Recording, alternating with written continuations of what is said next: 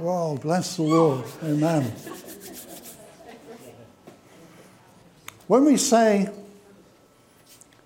Jesus is in the midst, well, the Holy Spirit, which aspect of Jesus are you talking about? You see, if you don't ask or look for or see which aspect of Jesus is in your midst, you'll question how he can meet your need. When Jesus comes, he comes always in three ways. The Holy Spirit manifests him in three ways. I am the way, I am the truth, and I am the life. When you don't know the way, when Jesus is in a meeting, ask him. When you don't know the truth, or you don't know the way and the truth of the way, or truth in the way, ask him. If you don't know the way and you're not receiving the truth, you're not living in the life. So ask him. He may manifest himself to you in just one of those ways. He may say to you this morning, I'm the way. And you've been looking for a way in certain things. You might say to you this morning, I am the truth. Maybe you need to know the truth of the situation or to the truth that's behind the situation. He'll reveal it to you.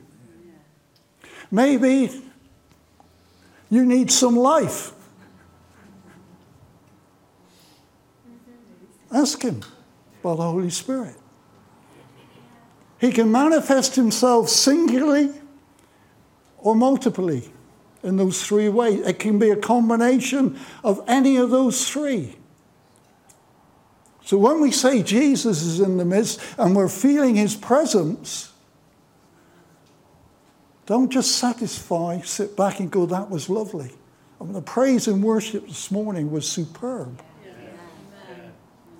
But that's not the end. Just because we've stopped, you need to be saying, Jesus, I need you to manifest. I don't know the way. I don't know quite. I want to know the truth in this situation. I want to know what's behind. Can you reveal it to me? Can you give me more life for this week, what I got to face this week? And I want to tell you, he's more than willing. He can't deny himself. He can't. It's impossible for him to deny himself. He withholds no good thing from those who walk uprightly and ask. Yeah. You've got to ask. You've got to ask. I mean, I've lost track at the number of times where Wendy has done that kind of thing. In work, didn't know what to do, how to handle something. Jesus, she goes, help. And he comes with truth. Because that's what she may need at that moment of time. You might need some life this morning, some more life. Ask. He won't withhold it. When you're asking, you're not focusing on your own circumstances. That's why the worship, I said it just now, the worship took off this morning. Because we weren't focusing on what we need, we were focusing on the need meter. The King of Kings, the Lord of Lords, the glory of God. When you focus on the glory of God, other things pale. They just go in the background. They're still there. But that's what the prophecy says. As you come after me, I will reveal myself to you in your circumstances. In fact, it says in the prophecy that your circumstances may not change. But I will change you in your circumstances. That's the first change that must come. Oh, God, get rid of this in my life. Take this out. No, God says, I'm going to equip you to deal with this And then I'll deal with the circumstance. Amen. Yes, amen, Lord. You see, if he didn't do it that way round, more often than not, sometimes it's unique. He does deal instantly. But mostly he deals with us in the circumstance so that we might grow. But not only that we might grow, that we've got something to share with other people. Yes, amen. Right. Yeah. Yeah. That's right. Amen. That's the wonder of Alison at the moment. I mean, Alison's a wonder anyway. I cried all through all them songs this morning. Hallelujah. Because in the Cody Khan song, he said, "Why are you waiting?" And I've spoke a lot about being single, haven't I? And he said, "Why are you waiting?" And the rain said it before we even started, "You are loved now." Yeah. Yeah. He said, "We don't know we're loved." And that spoke to me. And then the song said, "Why are you waiting? This is the day the Lord has made. You are loved now." Amen. And I felt something move this morning. Amen. Amen. Are you hungry like she is? Praise God. It's only hungry people he fills. He doesn't fill people who... He fills hungry people. And thirsty people. Amen? Okay. Well, if you come with me to 2 Corinthians chapter 5, that would be absolutely amazing.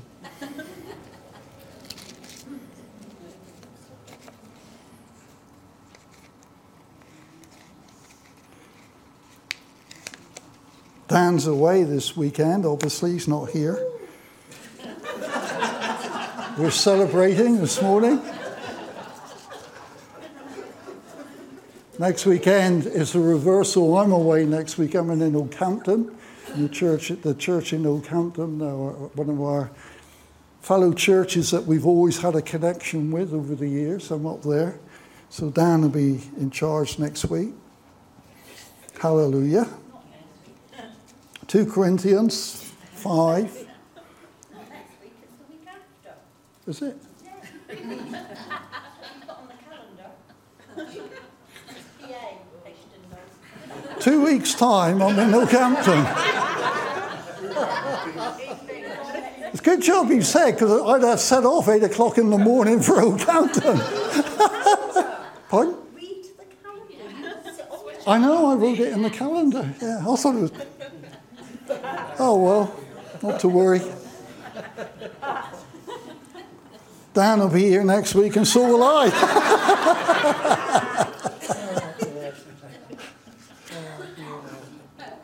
It's good to have a wife, isn't it?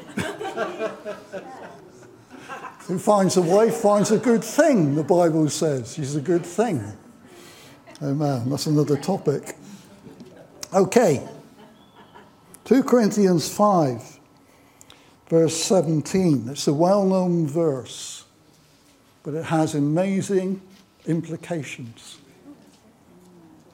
Amazing implications. 2 Corinthians 5, verse 17. Therefore, and you have to look before to find why it's there. All right? Alison? Okay. So when you go home, not now, but when you go home, have a look why it's there. All right? Where you see a therefore, you've got to look at why is it there for. All right? So you back up the scriptures, back up the page a bit, and find out why it's there. All right? Little trick to Bible studying. All right? So therefore, if anyone is in Christ, he is a new creation. Old things have passed away. Behold, all things have become new. Now all things are of God, who has reckoned himself to us to himself through Jesus Christ and has given us the ministry of reconciliation. Amen. I want to talk this morning about, and my title is, A New You. A new you. It wasn't that you were made a new you. You're being made a new you.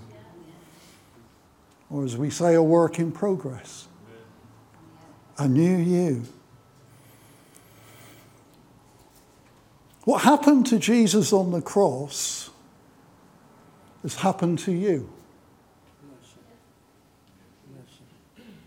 I've been crucified with Christ. Amen. It is no longer I who live, but Christ Amen. who lives in me. Yes, hallelujah. What happened to Jesus in the grave has happened to you.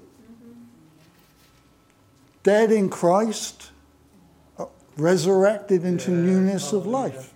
Amen. That is what has happened to you. Amen.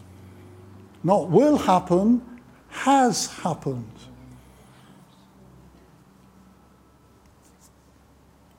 All things have become new. It's new. It's you, but it's new. It's you, but it's new. You can look at me and say, not bad looking for 58 years old. I'm alive. You're wrong. You've got to count it from the day you were born again. I'm still a youngster. I'm middle-aged.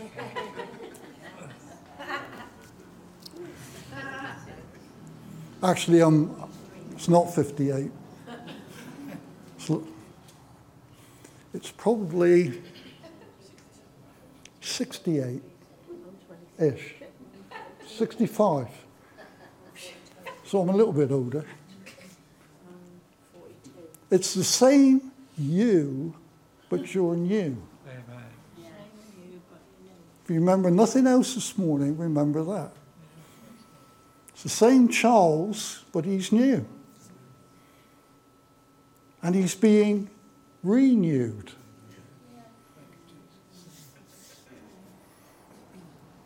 So I thought we'd have a look at someone this morning who went through that process. So we're going to go to Acts chapter 9, and we're going to see about this new you.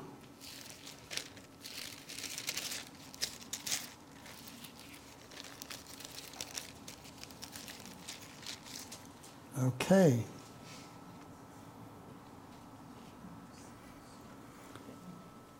With a new you comes a new faith.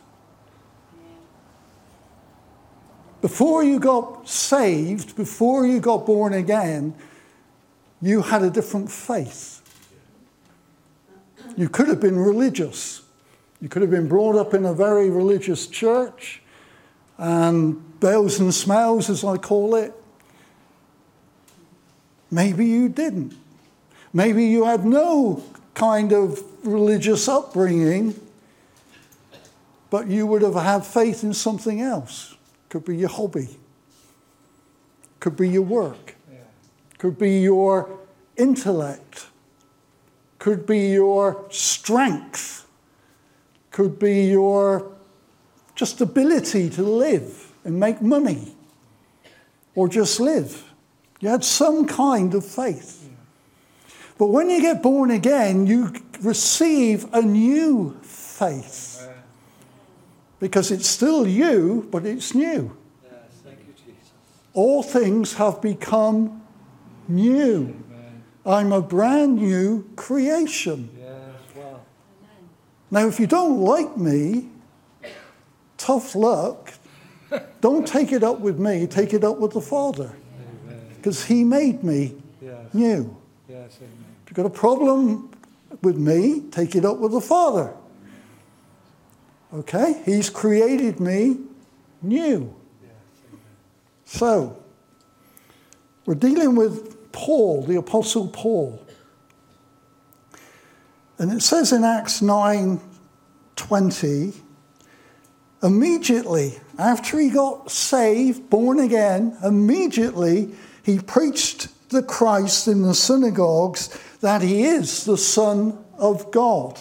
Now, Acts 22, and I'll quickly turn to it if I can get my pages to work. Verse 3 says, what was Paul in his old faith? He was born a Jew. Okay? Born a Jew.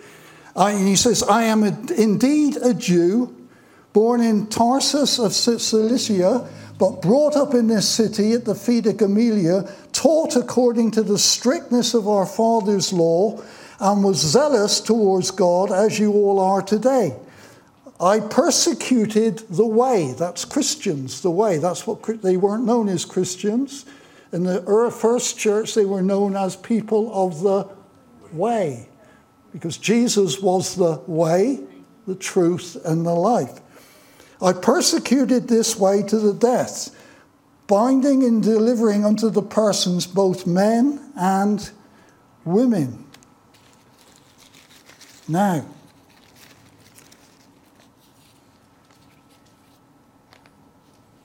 this is what he says further over in Philippians 3, 5, 6. He says, I was circumcised the 8th day of the stock of Israel, of the tribe of Benjamin, a Hebrew of the Hebrews concerning the law, a Pharisee, concerning zeal, persecuting the church, concerning the righteousness which is in the law, blameless. Now, when most people talk about the law, they think it's the 10 Commandments. And that is the law. But it's not the fullness of the law. When he says blameless in the law consisted of another 613 laws. So he was blameless and he could recite every one of those 613 laws. He knew them off by heart. He said, I was blameless. My religion was in the law. I served God according to the law. So when this new sect set itself up, I thought it was wrong, so I persecuted it. I had authority to go and arrest and have put to death those people of the way, now as known as Christians. That was my job, to hunt them down, much like the Gestapo did in the last war when it came to the Jews. Their job was to find them and kill them. Yeah. That was Paul's job. But something and someone happened to him that made him, and he was at the pinnacle of his career, just about at the pinnacle. There was one more step I think he could have gone. But someone stepped into his life. Thank you, Lord. Thank you. He met Jesus. Amen. On the way. Wow. And Jesus got in his way. Lovely. And Jesus gave him a new faith. Amen. Praise God. I want to just have a little think. Just think back before you got saved. Some of you have to go back a long way, some not so long. You know, there are some Sundays when I stand here and Charles walks in, and I look at him. I know an awful, well, not everything by any means, but I know a lot about you, don't I? We go back a long way, don't we, now? I remember when you did have a little bit of hair.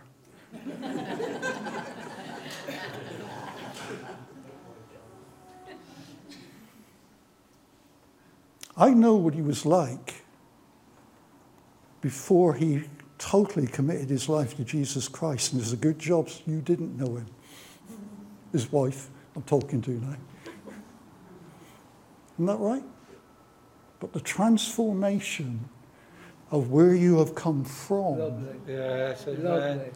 And you shared it this morning at the front, to what you have now is only because he met Jesus on the way. Yes, hallelujah.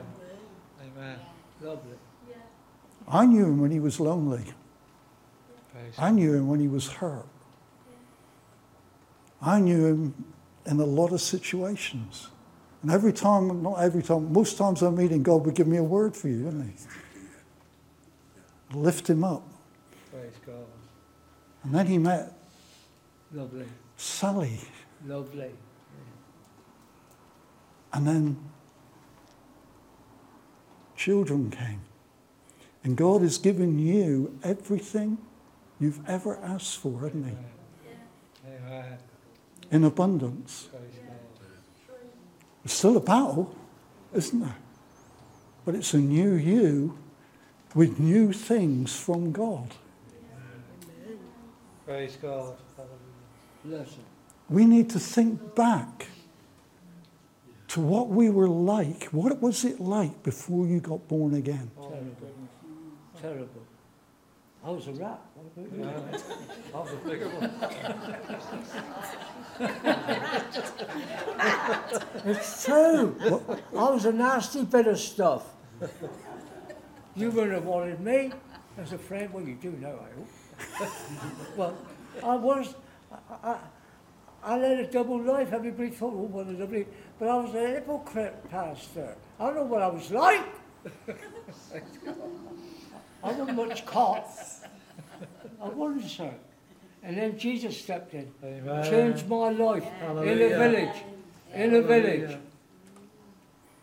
Hallelujah. I was with some girls, well, women again, going up to the village hall, and there was a man there, a little widowed, bald-headed man with his little boy, preaching Jesus. Amen. And that's the night the Lord met me, and I walked out of there, I knew I was a new person. Amen. And from that Yes, day, Lord. not weeks, from that day, I lived for Jesus. Amen. I've been there. Amen. So you received a new faith. I did, sir. You see, if you don't know Jesus, you're struggling with what faith really is. You can search for life, you can search for the way, and you can search for the truth, but you'll never find it outside of Jesus. No, you won't. You won't. That doesn't mean your life is horrendous. You know, the hardest people to meet are those whose life is quite good. And they think, well, what do I need Jesus for? Yeah, that's true. And their view of us is, well, you need a crutch to walk in your life. You need a crutch somewhere in your life. It's very nice for you, but it's not for me. I've met them. Yeah. You know, they're the hardest people to reach. Yeah. They think they're okay, Yeah. but they have an old religion. I remember there was a funeral in here a couple of years ago, and I conducted it, and we came back here to have something to eat afterwards, and there was a gentleman in, and I was told by the family that he was the fount of all knowledge. Don't get talking to him, Rob, because he thinks he knows everything. Oh, Well, that's a challenge. yeah. So, okay, I'm not here to upset people. I'm stood over there by the table, eating a sausage roll or eating something, and he comes over and stands beside me. He said, that was interesting. I said, what was interesting? What you said at the funeral. He said, I've never heard that before, that Jesus is God. I thought, but I don't believe it, he said. I don't believe it. I said, so you've never read John chapter 1? Verse 1. In the beginning was the Word, and the Word was with God, and the Word was God. And verse 14, and the Word was made flesh and dwelt amongst us. Who was that? That was Jesus at his birth. He came as God in the flesh, in a human body. I'll just go back and have a chat with somebody else, he said. And he was gone. I think the first time in his life, I didn't set out to trip him up or I'll just be myself. Yeah. But the truth hit him. Yes, amen. Yeah. I don't know what he's done with it. I hope he's come to a new faith. Yeah. So Paul, he's as Jewish as he's more Jewish than as they come. You know, it's interesting. Mike and I went to Israel many, many years ago now on a tour. We were invited by the God Channel. The God Channel people invited, well, I don't know if they invited us, but we went on the tour. And that was an interesting tour. And one afternoon we had a seminar, and the minister I think it was one of the ministers in the government of Israel at that time, came to speak to us. And he opened his speech, "Thank you for coming. Israel needs tourists. Please go back and tell your congregations," because it was a ministers-only fraternal conference type thing. He said, "Please go back and tell your congregations to come to Israel. Although there's sometimes trouble, it's peaceful, they'll be safe." And he was just trying to recruit tourists. So then he said, "Of course, I want you to know," he said, "while I'm here, that I'm not religious." And he's Jewish. He said, probably 80% of the country, Israel, are not religious. That's surprising. They're not religious anymore. It's only the extreme sects there, S-E-C-T-S, there, sects. Yeah, you know what I mean. It's only the small minority of rabbis and their followers. They're actually followers of Jesus, of the law, not of Jesus, obviously. I thought that really impacted me. And that's why the Christian Channel had gone into Israel. Yeah. Because there's a whole generation, or second or third generation, of Jewish people who have no idea. They know their history, but they don't know Jesus. But they don't want religion either. I thought that was very interesting when I was there.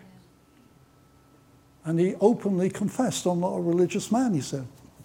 I don't believe in it.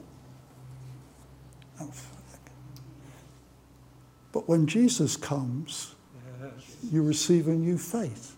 You're the same you, but you've been made new. Amen.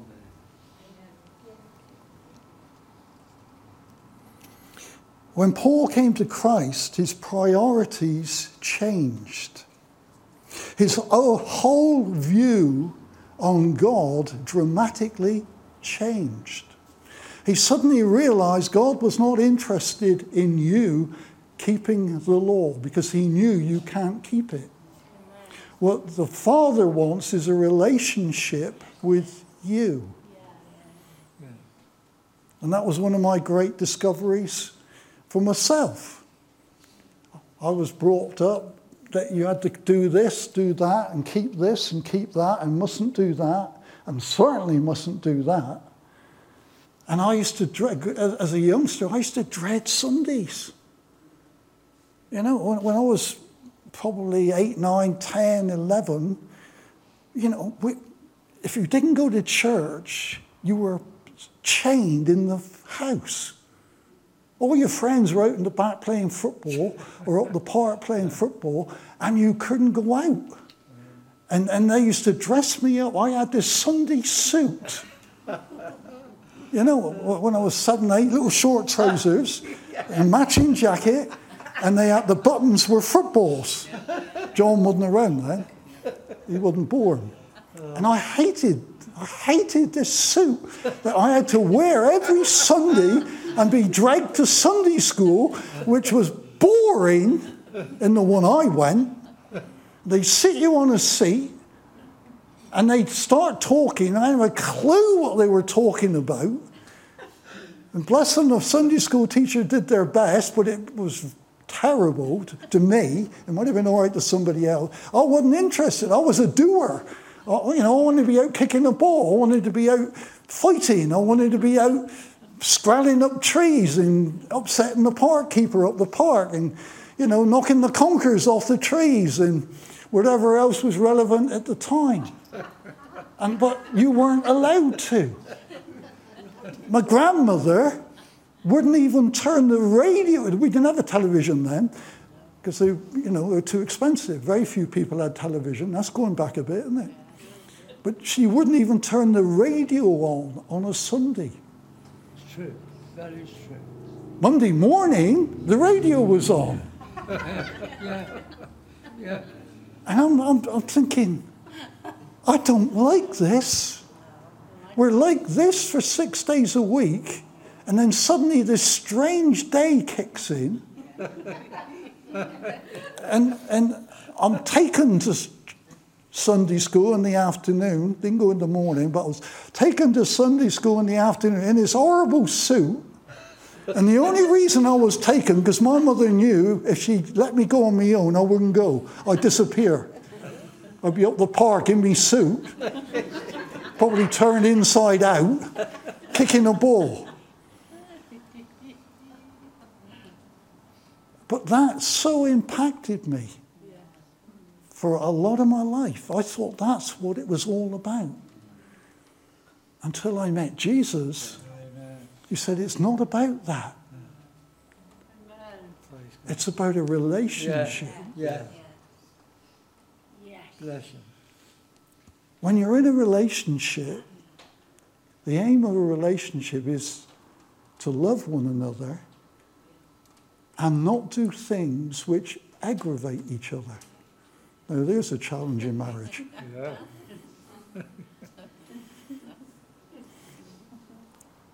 For the 8th time in the last 2 months, my wife has said the same thing to me. And it's this.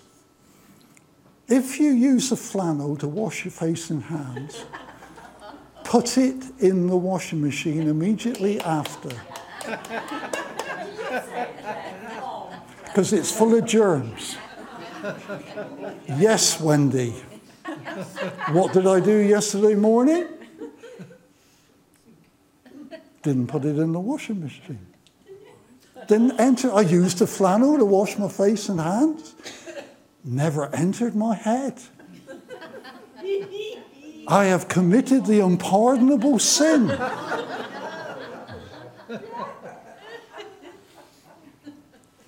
I'll put it in this afternoon. It's already been put in by yours truly.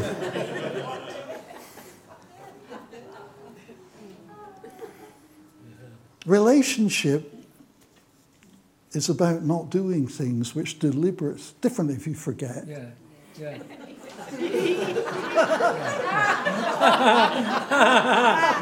It's different if you forget. Forgot, you remembered I told you 8 times.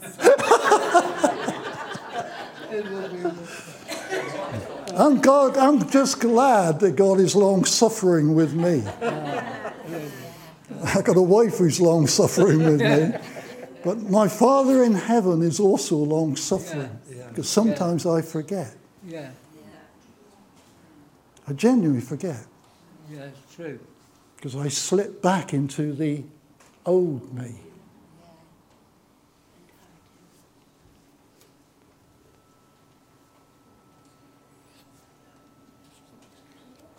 Paul's view on religion and faith dramatically changes when he meets Jesus Christ.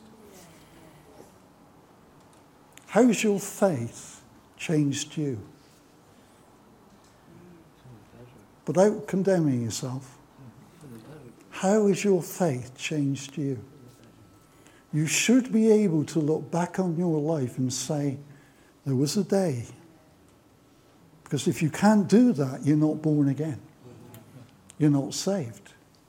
You should be able to say, that if you can't name the day, there should be, I can't remember the date, but I can remember being taken to a meeting in Martinsgate School, which used to be opposite the old bus station. It's still there, the buildings are still there. Yeah. I think it's used as some kind of, is it Martinsgate Do you know? The Battle of Children, it was used for Battle of Children at one time.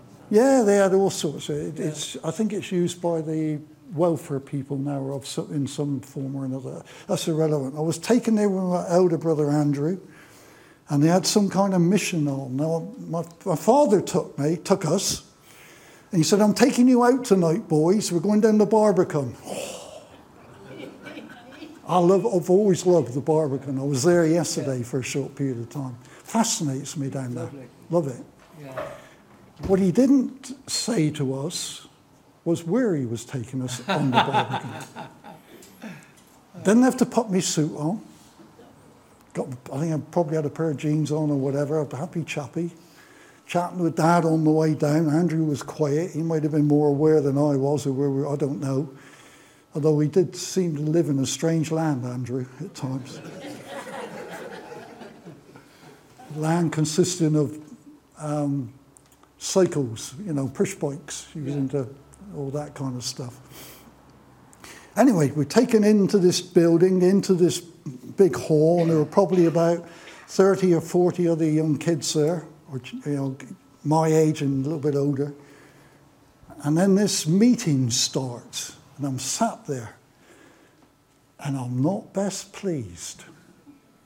I haven't got my suit on, so that's something. But this guy, I can't remember, I can't even describe him, I can't remember what he looked like, must have started talking about Jesus.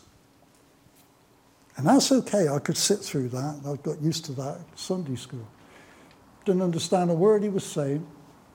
Wasn't interested in the word he was saying. I just wanted to get this over and done with, and I'll deal with my dad on the way back.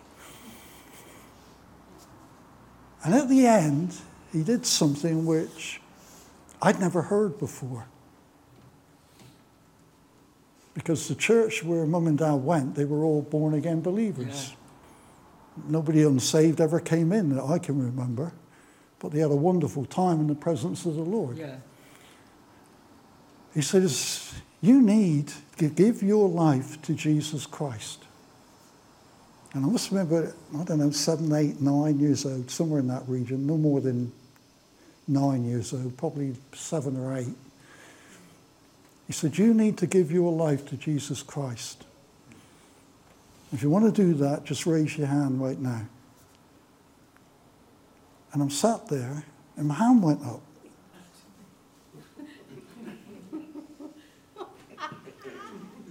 And I put it down. I know I'm embarrassed.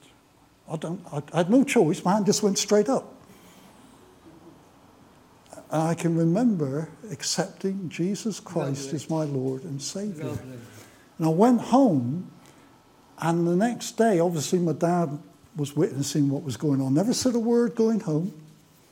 Got in the house, had something to eat, went to bed. Mother never said something, and that was a miracle. Next day, through just ordinary conversation, remember it now, I was playing in the hallway, doing something, probably playing football in the hallway or doing something. And she was out in the kitchen at the back of the house. We had a big, large house back then. And I remember saying to her, Jesus is better than gold, Mum. I think she nearly dropped the dishes. She said, what do you mean? I said, Jesus is better than gold. I said, last night I gave my life to Jesus. And she, I don't know whether she cried or she was certainly quite taken up with that, obviously. That is the point at which, when I look back, I got born again. Yeah. But I made a mess of my life after that. That's another story. But Jesus never left me. No, never. I had a new faith that I didn't understand because I was young. I was not in a church that could explain it at my level. They had a wonderful depth of faith themselves, the older people, wonderful teaching. I never understood a word of it, but they couldn't reach me. And if you're not being fed, you will fall away. And that's what I did for many, many years. but God never left me. That's right. So Paul, he's been persecuting the church. He's been a naughty boy, but he's got a new faith. Now with a new faith comes a new fight. But Saul increased in all the more in strength and confounded the Jews who dwelt in Damascus, proving that this Jesus is the Christ. Before, he was persecuting Christians. Now, his words are, in effect, persecuting the Jews, astounding the Pharisees and the scribes. He's got a new fight in his life, a new spiritual warfare that he didn't have before, a new way of living. He's fighting to grow in the Lord, to love Jesus, to understand him. A fight, and it's a fight to walk with God. The minute you accept Jesus Christ, there will be an opposition to you. And very often the opposition isn't always from people, it's very often internal. Yeah.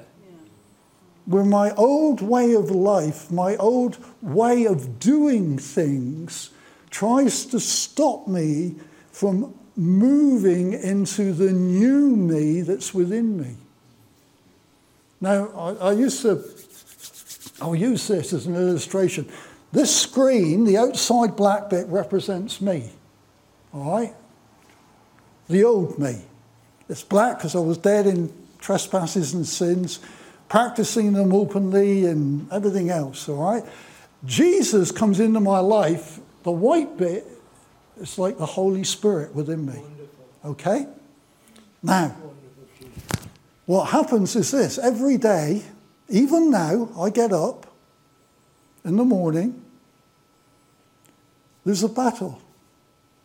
The battle is the Holy Spirit wants to break out through my life. My old life wants to keep the boundaries and keep him squashed within me. The battle is who's going to win. I've got to allow the Holy Spirit to break through my borders, through what I think is right, through my self-righteousness, through what I think I deserve, that the life that's within me comes out. Yes, amen. Yeah. That's the daily battle. Yeah. But praise God, it's not a daily battle that I fight on my own, because I can't make it on my own. The Holy Spirit within me says, I will empower you on a daily basis to break through the borders you've put on your life. And sometimes they can be borders of, I'm not going to get hurt again. Sometimes they're borders of insecurity. Sometimes they're borders of, I'm not worth anything. Whatever your borders may be, it's different for every one of us. But the Holy Spirit within us wants to take this life and break out. And that's what Paul's experiencing. When he stands up and starts to preach Christ, he's got a congregation of Jewish scribes and Pharisees, very intelligent men. He's got a congregation of people who say, hang on, mate, you took my relative to the lions. You were a zealous Jew. You were this high up in the order, and now who are you to stand here and tell us this? Yeah. Yeah. That's the battle we face. But it's still you, but it's a new you. Yeah. The problem I have, I was at another funeral of a plumber I used to work with, but just before COVID. And quite a few of the old plumbers on the company, I used to work for the council, there was quite a few other plumbers there that I used to work with. Oh, guys my age and a little bit older came to the funeral just as, I don't know, we go to funerals, don't you? And immediately they look at you. They know what I was like before I accepted Jesus as my Lord and Savior, or recommitted my life to Jesus. They knew what I was like before I ever became a pastor of a church. I know what I was like before I accepted Jesus, but I know that I've been forgiven. Amen. Amen. They struggle with that. You were just like one of us, Rob. Yeah, I was. But Jesus. Yeah. Lovely. But Jesus. It's a new fight on. So, Paul, God takes Paul to one side. And it says in Acts 9:23, after many days were passed, Paul is taken to one side by the Holy Spirit, by Jesus. Now he knows all 613 laws. He can recite most of what we understand is the Old Testament. And yet God says, you know nothing. Now I'm going to retrain you. And it says after many days, actually, we haven't got time there because time's gone faster than I thought. Many days was 3 years. 3 years of training before God said, you can go again. One of our biggest problems is we think we're ready. We think we're ready.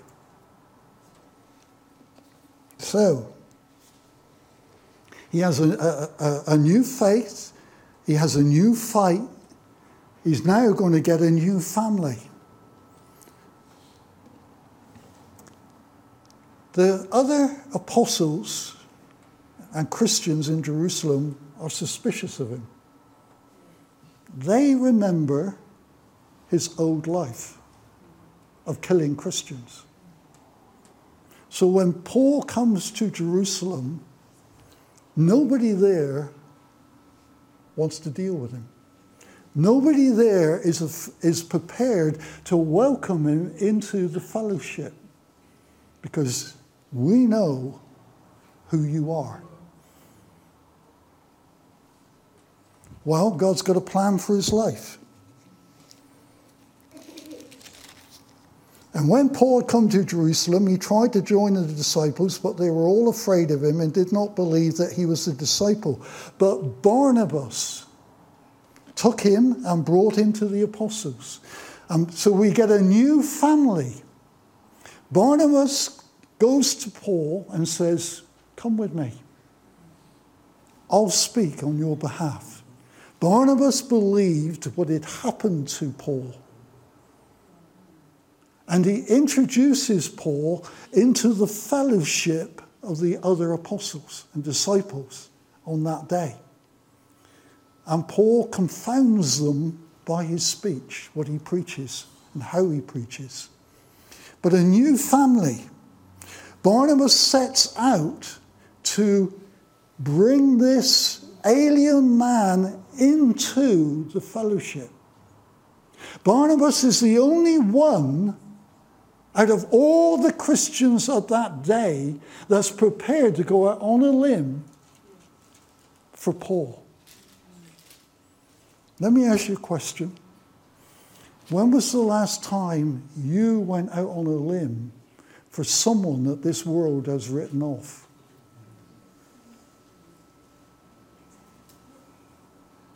If Barnabas hadn't gone out for Paul, it would have been a different story. Paul would never have written and achieved what he achieved. But God spoke to Barnabas, I believe, and said, go, bring this guy in. When I look back I am so grateful to the kind of people that were around me at times that saw in me something greater than what I really was. We're very quick to put people down, even as Christians. We're very quick to write people off when God has said, I got a future and a hope for them. Oh, amen. Well, they don't preach what I preach. They don't believe quite what I believe. I can't mix with them because, they believe you're going to go halfway through the tribulation and I believe we're not. Well, but I don't mix with them over there either because they believe it's at the end of the tribulation. And I don't mix with them because they say there's going to be no tribulation for the Christians. No, I'm not interested in mixing with them. You just might be stunting someone's spiritual growth. There are certain things which we can agree to disagree on. But we can't disagree with fundamental doctrine. No. That's not negotiable. No. But other things like the second coming and other issues are negotiable. I believe Jesus is coming again. People say to me, which group are you in, Rob? I'm in the group that says Jesus is coming back. Yeah. I am. Definitely. I'm not dismissive. I know all the reasoning. I know all the arguments. But I'm not prepared to go down that road. Because the word says he's going to surprise us anyway. Amen. Because no man knows the day. Yeah. And I remember an old pastor, and John would know what I'm talking about now, an old pastor, he spent years and years and years and years researching, trying to find the day. Yeah. And in the end of his life, he came to and he said, got it wrong. No man knows, except the Father. Jesus doesn't even know. Do you know that? Yeah. Jesus doesn't know when he's coming back. The Father knows. But are you willing to go after others? And then God has got for Paul a new future. He's got a new future for you as well. Because it's the same you, but you're new. There's a new day.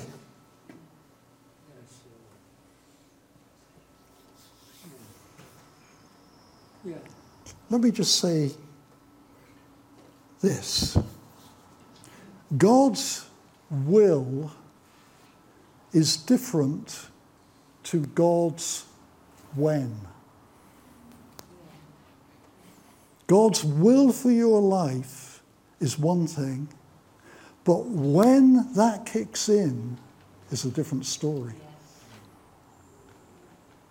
I know God called me way back, but for 13 years, every day when I traveled to work as a plumber, I knew God had called me into some kind of ministry. I thought I was ready. And after 13 years, I still wasn't ready. But God equipped. Yeah. Yeah. So God's will is one thing. You might know what God wants for your life, but don't be impatient for the when. It will come. It has to come. There will be a day when you will walk in that will of God, whatever that may be. That's right. If you try to make it happen before, you'll fail. That's right. This city is littered with Christians who tried to make God's will, bring it into today when it wasn't their day, their moment. Had they waited, their moment would have come. But they didn't. Paul is taken aside with all his intellect, with all his understanding of the Old Testament scriptures. God says, this isn't your when. No. I'm pulling you to one side for 3 years, and I'm emptying you out, and I'm going to refill you with my presence and my teaching. so that you will go in my name. You'll not worry about what other people think about you, what other people try to do to you. And in his case, it was immense what they tried to do with him. He said, the sufferings I take, my body is beaten, my body is broken, but I count it all joy for the excellency of the knowledge of Jesus Christ. If I can be associated with the broken body of Jesus Christ, he says, oh, I'm more than happy to go down that road. It's a different way of living. Let me ask you, I'm not going to finish my notes. How many of you are hungry and thirsting for what's promised in that prophecy?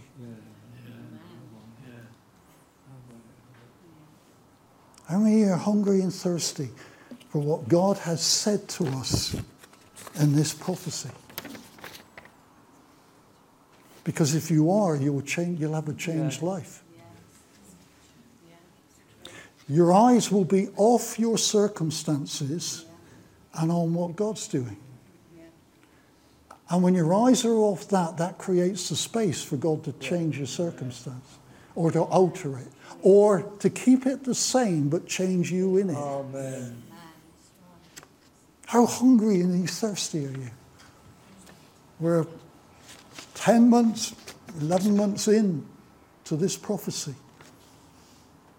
How hungry are you? I want to tell you, that's not the prophecy, it's something else. I've got it here in the front somewhere. Here it is.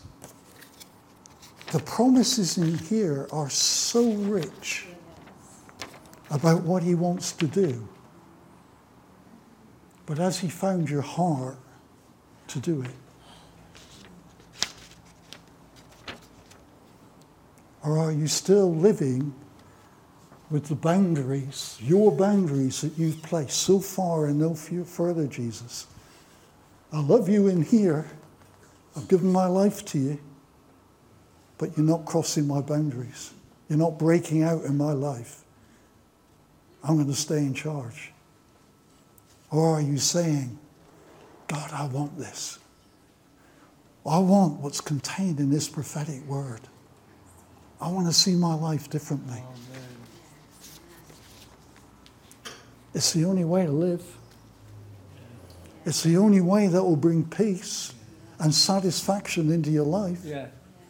Seek first the kingdom of God and his righteousness, and everything else gets added to you. Everything. Maybe you've never accepted Jesus as your Lord and Savior.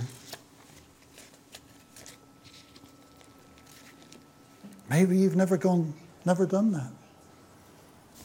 You're missing out on life. You'll struggle to find a way.